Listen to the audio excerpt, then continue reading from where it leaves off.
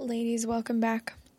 Today we're going to pray with Revelation 21, verse 4.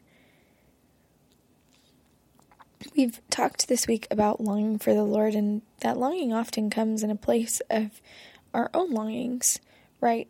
We long for a lot of things. We're experiencing a lot of different things. Myself longing for a family, just children, and figuring out what the Lord's doing and how He's going to bring to light that desire in my heart. And I know there's desires on your heart too, that you are wondering how the Lord will bring to the light. Know that as you walk with Him, you do not walk alone. In Revelation chapter 21, verse 4, we read, "He will wipe away every tear from their eyes. There will be no more death, sadness, crying, or pain. All old ways are gone." It's hard to hear a verse like that and know that we are experiencing death and sadness and crying and pain when the Lord promises us that all old ways are gone. How do we embrace that? How do we believe that?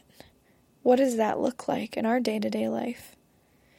Well, ladies, I believe it's an invitation to know that God is good, and that with death and sadness and crying and pain, there's glory, there's resurrection, there's love and truth and beauty, and God is there. So that when He does wipe away every tear from our eyes and promise us hope and healing and joy, we have no reason not to believe Him.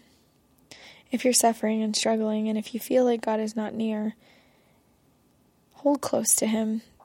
Imagine the child that's to come.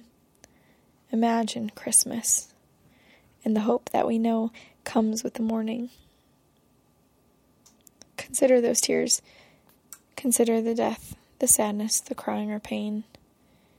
And imagine what that looks like to gift that back to the Lord Christmas morning in your prayer. I would invite you to join me for part 2 over on Patreon.